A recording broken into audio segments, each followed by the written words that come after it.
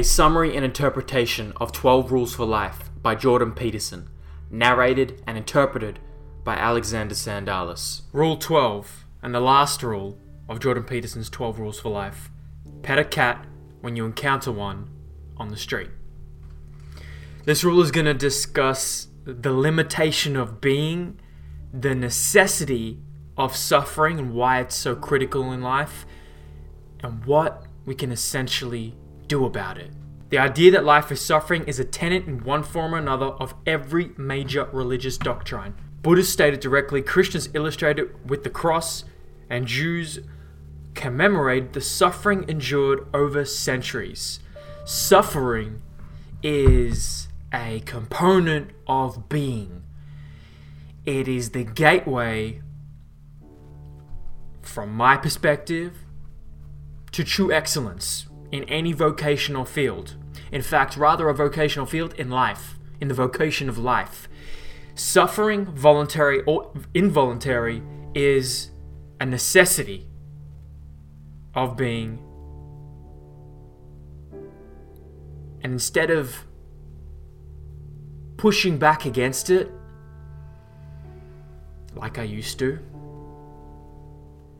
I now welcome it and relish it. When suffering comes a knocking at my door, I have to tell myself amore fati, a Latin phrase meaning the love of fate.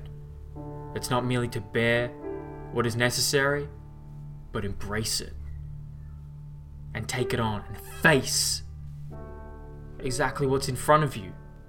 And because we live in a culture and society, most of us in a Western modern world, where involuntary suffering and pain is rare because of the stable economic, geological, environmental state of our countries, most of the world listening to this, people listening to this, can say that, right? Because the involuntary suffering is not present, such as when our parents and parents, great-grandparents, for example, had to go through high rates of often child labor. So our great-grandparents, their generation, was high rates of child labor. I post about this on my Instagram if you want to read more about it. And that was involuntary. Industrial companies came to poor families and they offered very little money, but they were desperate, so they took it, and children of the ages of as young as 6 all the way to teenage years were working in factories all day, every day. Involuntary suffering. They did what they had to do to survive, to put food on the table, to keep a roof above their head. What do? Well, we've created good times for ourselves because bad times create hard men, but hard men become weak and then create bad times, soft times rather. So we have to create voluntary suffering for ourselves, and this is something that can be encapsulated through physical endurance, physical activity, whether it's a martial art, whether it's going for running, weight training, even yoga, Pilates. These can be mentally, very emotionally, spiritually, very challenging. So this is how many components of how we can create voluntary suffering for ourselves to push through the mental limitations and barriers of our being to find new parts of ourselves. Now we're going to talk about the limitation of being. Imagine a being who is omniscient, omnipresent, and omnipotent. What does such a being lack? Limitation. They lack limitation. If you're already everything, everywhere, always, there is nowhere to go and nothing to be. Everything that could be already is, and everything that could happen already has. This idea helped Peterson deal with the terrible fragility of being, as he says here. But there's something to be said for recognizing that existence and limitation are inextricably linked. Though 30 spokes may form a wheel, it is the hole within the hub which gives the wheel utility. It is not the clay the potter throws which gives the pot its usefulness, but the space within the shape from which the pot is made. Without a door, The room cannot be entered, and without its windows, it is dark. Such is the utility of non-existence. Such is the utility of limitation, of space, of imperfection. And so, suffering, which is tied into the limitation of being, and pain, as well with that, is a beautiful thing.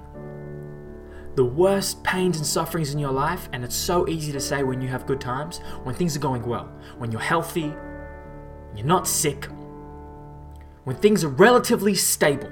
It's so easy to say this. I'm very aware. That suffering is a blessing to us human beings. That limitation that we feel all this emotion and turmoil, mentally, physically, emotionally,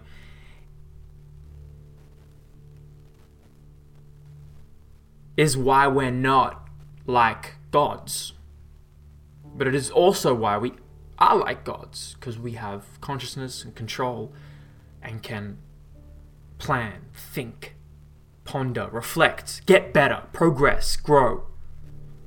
So we need the limitation of being. Don't run from it. You know, a superhero, for example, that can do anything turns out to be no hero at all. In fact, one of the things that happened when they first was writing the DC Comics Superman in the 40s, they found that Superman became boring because he could do anything. He could leap over buildings.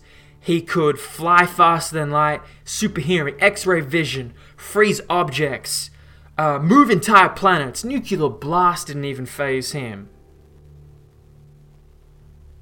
And if he did get hurt somehow, he would immediately heal.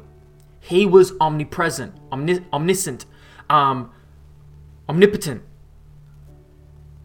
He became invulnerable. And so he became boring. So what did they do? They wrote in the comics kryptonite. They created kryptonite. This was Superman's weakness. Green kryptonite weakened Superman. It could even kill him in sufficient dosages. Red kryptonite caused him to behave strangely. Red-green blend caused him to mutate. They created a dozen different kryptonite variants. They made it more interesting. So why is a movie? Why are these fantasy movies? Let's think about it. Instead of just blindly, unconsciously watching all these movies, let's think about why has the Marvel Universe been so popular? Why has it become the second highest grossing film of all time? And probably by the time you watch this, it may have well surpassed Avatar. Why are these movies able to capture us so much? That is a video and a whole lecture in of itself. But one part of it is because the characters they portray have a limit. They are not limitless. We know, at a moment's notice, every character we grow to love could be taken away. Like that. For those who have seen I didn't do that on purpose. But those who have seen the Marvel movies know that's a perfect reference. That. All over. All done. All get taken away. And that keeps us mentally, emotionally, spiritually on the edge of our consciousness. Like a drug feeding us. Like, I want to know more. I want to see more. What's going to happen next? We are like, they got us hook, line, and sinker. They've written great stories, and they've written great characters that aren't unbeatable. They have limitation. Sometimes we know them, sometimes it's ambiguous, but they have limitation, and then it's interesting, then it's engaging, and that is a part of a component that makes human beings and Homo sapiens and the being in itself interesting and fun and exciting, because we are limitless. The maximum age of a human being caps out at about 120 to 130 right now in 2019. Do I hope we can come up with technology that can make us live longer and replace limbs and replace organs? Absolutely. That's just me though. I want to keep living. I want to see more life. But life is limited. Every single life is limited. It is a birth, death cycle. And so with that, there's a sense of urgency. Because we are limited. And limitation creates a sense of urgency. Remembering, talking about a superhero, that a superhero can do anything, turns out to be no hero at all. He's nothing specific, so he's nothing. He has nothing to strive against, so he can't be admirable. Being of any reasonable sort appears to require limitation. Perhaps this is because being requires becoming, perhaps as well as mere static existence.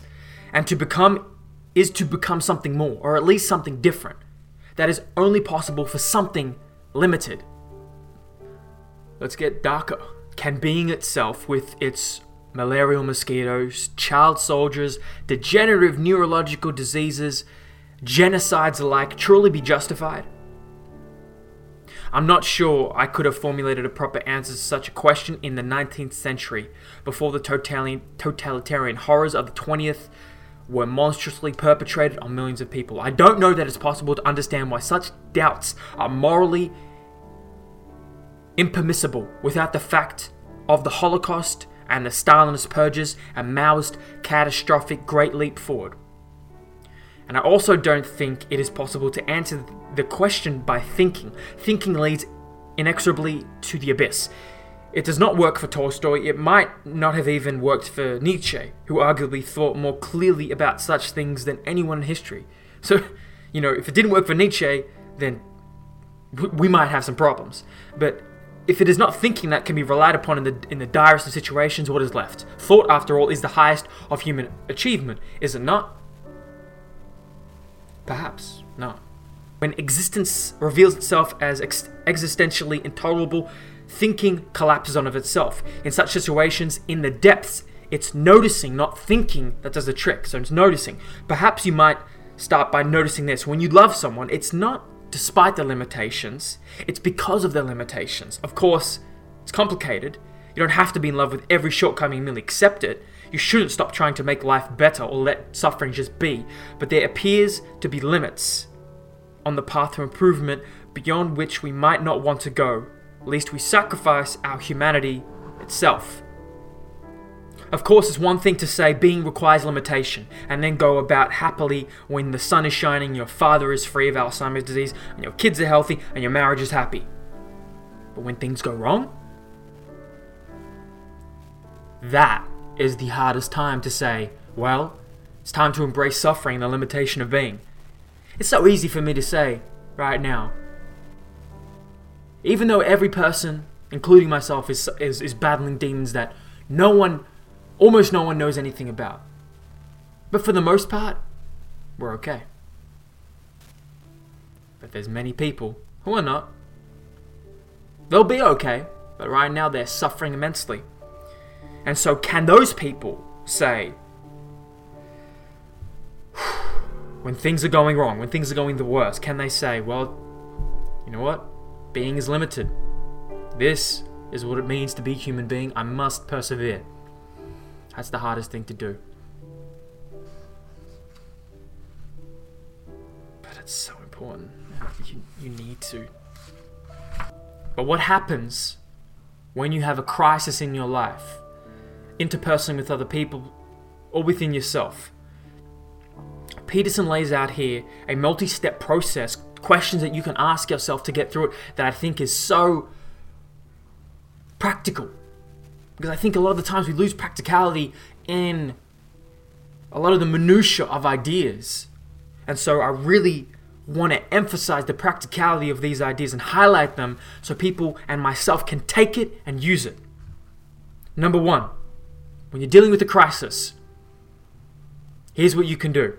Set aside some time to talk and think about the illness or the crisis and how it should be managed every day. Because Peterson's example, he was dealing with serious medical issues with his daughter, Michaela. So, set aside some time to think and ponder about how to deal with this. Do not talk or think about it otherwise. If you do not limit its effect, you will become exhausted and everything will spiral into the ground. So this is to say, we can't talk about this all day. We can't let this consume us, this crisis and problem. We must set aside time. Hey, we need to talk about this.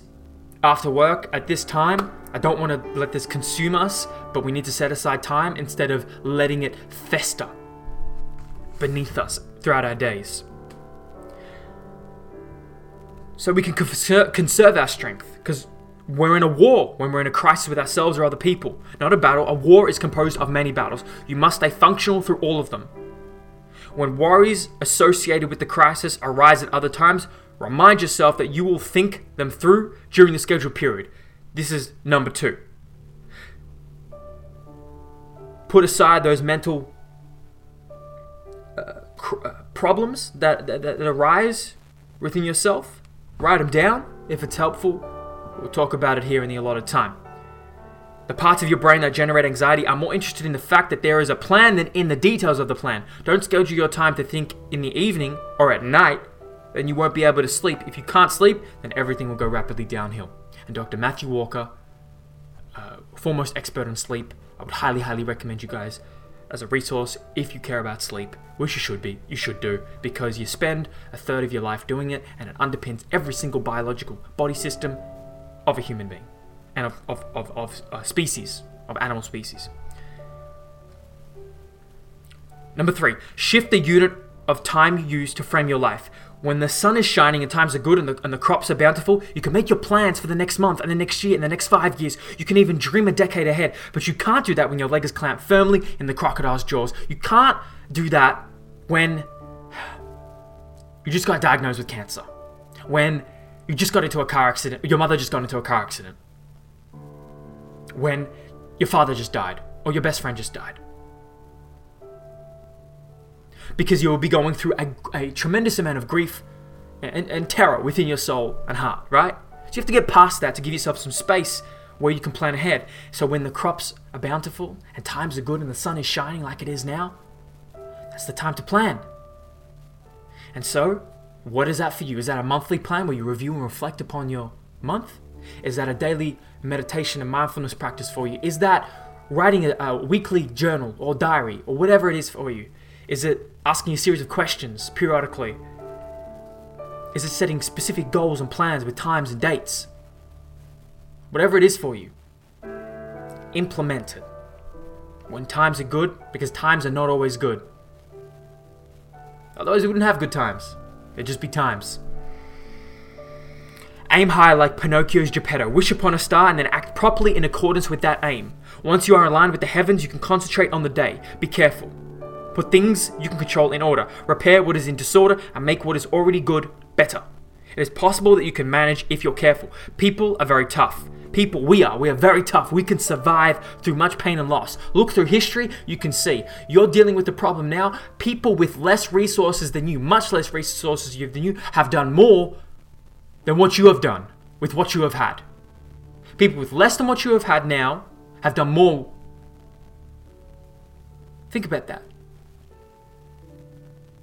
People could survive through much pain and loss, but to persevere, they must see the good in being. They must have this optimistic, non-nihilistic perspective. If you don't, then you drown. You drown in the horrors of your own nihilism, pessimism, and darkness. And you're lost then. So pet a cat when you encounter it on the street. How does that even apply to any of the stuff that's been discussed thus far? Here's what it means. It's a little extra light on a good day and a tiny respite on a bad day. If you pay careful attention even on a bad day, you may be fortunate enough to be confronted with small opportunities of just that sort. That's what petting a cat, when you encounter one, means. Instead of rejecting it, instead of rejecting light, maybe your version of that, you'll see a little girl dancing on the street because she's all dressed up in a ballet costume. And you'll smile because it's a little bit of light, it's a little bit of hope. A little bit of child innocence that we all kind of wish or probably should have a little bit more of sometimes. Maybe you'll have a particularly good cup of coffee in the cafe that cares about their customers. And you'll just take a moment to just breathe and, wait, this is actually pretty good. Huh. I'm enjoying this. And just take a couple of moments. Maybe you can steal 10 or 20 minutes to do some ridiculous thing that distracts you or reminds you that you can laugh at the absurdity of existence. And for Peterson, that's watching The Simpsons. For some people, that's watching other television, entertainment, movies. They're escaping from the world. I have my own version of that, and I've realized I need it. I love it. Because I'm not just here on this planet. I'm not just here in this life just to do this, just to be serious, just to get better, just to David Goggins my life. I'm not just here for that. I'm here. I want to enjoy some stuff. I want to enjoy some good food. I want to enjoy some good company, good people, and have a laugh, and sit back and breathe for a couple of moments. But only when I earn it. I must earn it. Not sloth around. Just living in a gluttonous state of pleasure. No. It's just moments. Taking moments to breathe. Let a little light in. And pet a cat when you encounter it on the street. And maybe when you're going for a walk and your head is spinning and a cat will show up. Or a dog will show up. And if you pay attention and you remind yourself just for 15 seconds that the wonder of being might make up for the suffering that accompanies it. So pet a cat when you encounter one on the street. That's where we'll end.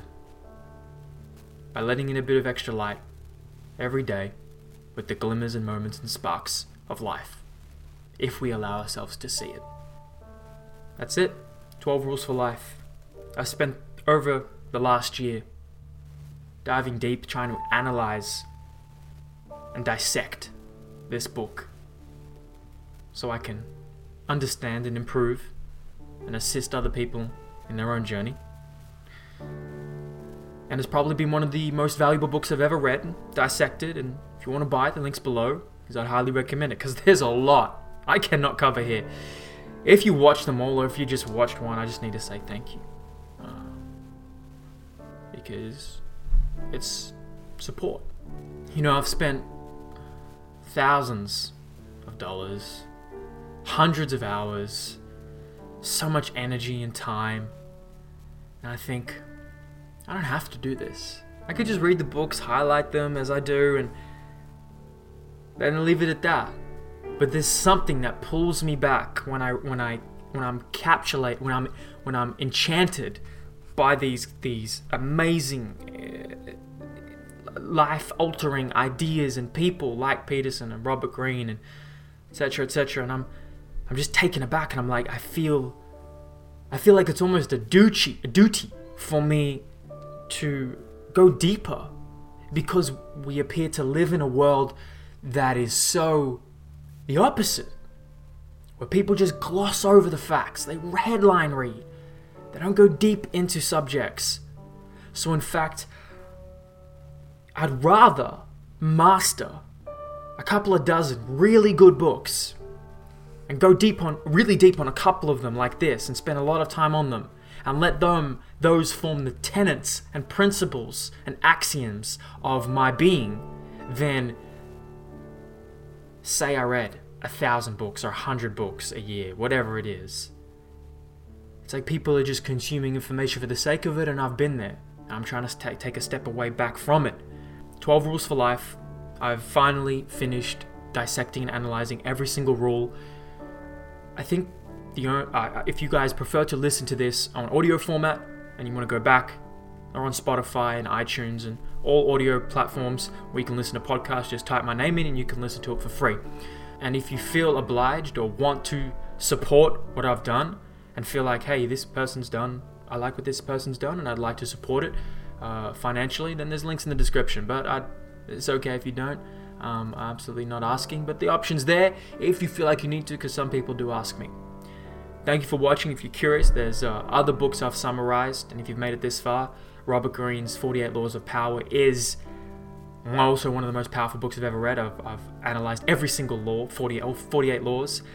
I've got How to Win Friends and Influence People by Dale Carnegie. These 3 books right here are some of the most profound and impactful.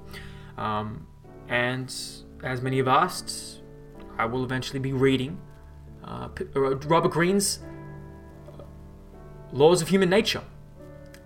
We will see whether I do that. People who ask me to review certain books, I do not take requests. If you have to understand, it's a lot of money, a lot of time, and a lot of energy. If you want me to do a book, you have to invest in it. You have to hire me. Otherwise, there's no point asking. I will do books that I want to do, that I have a right to invest hundreds of hours of my time into.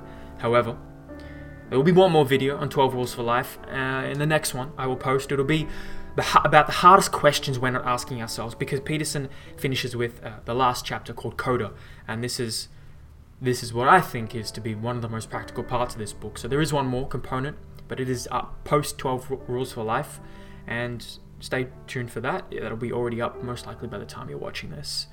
Thank you, every single one of you who have joined me on this journey to becoming a little more enlightened, a little better, a little less malevolent, a little more aware of our malevolence and capacities for good and evil.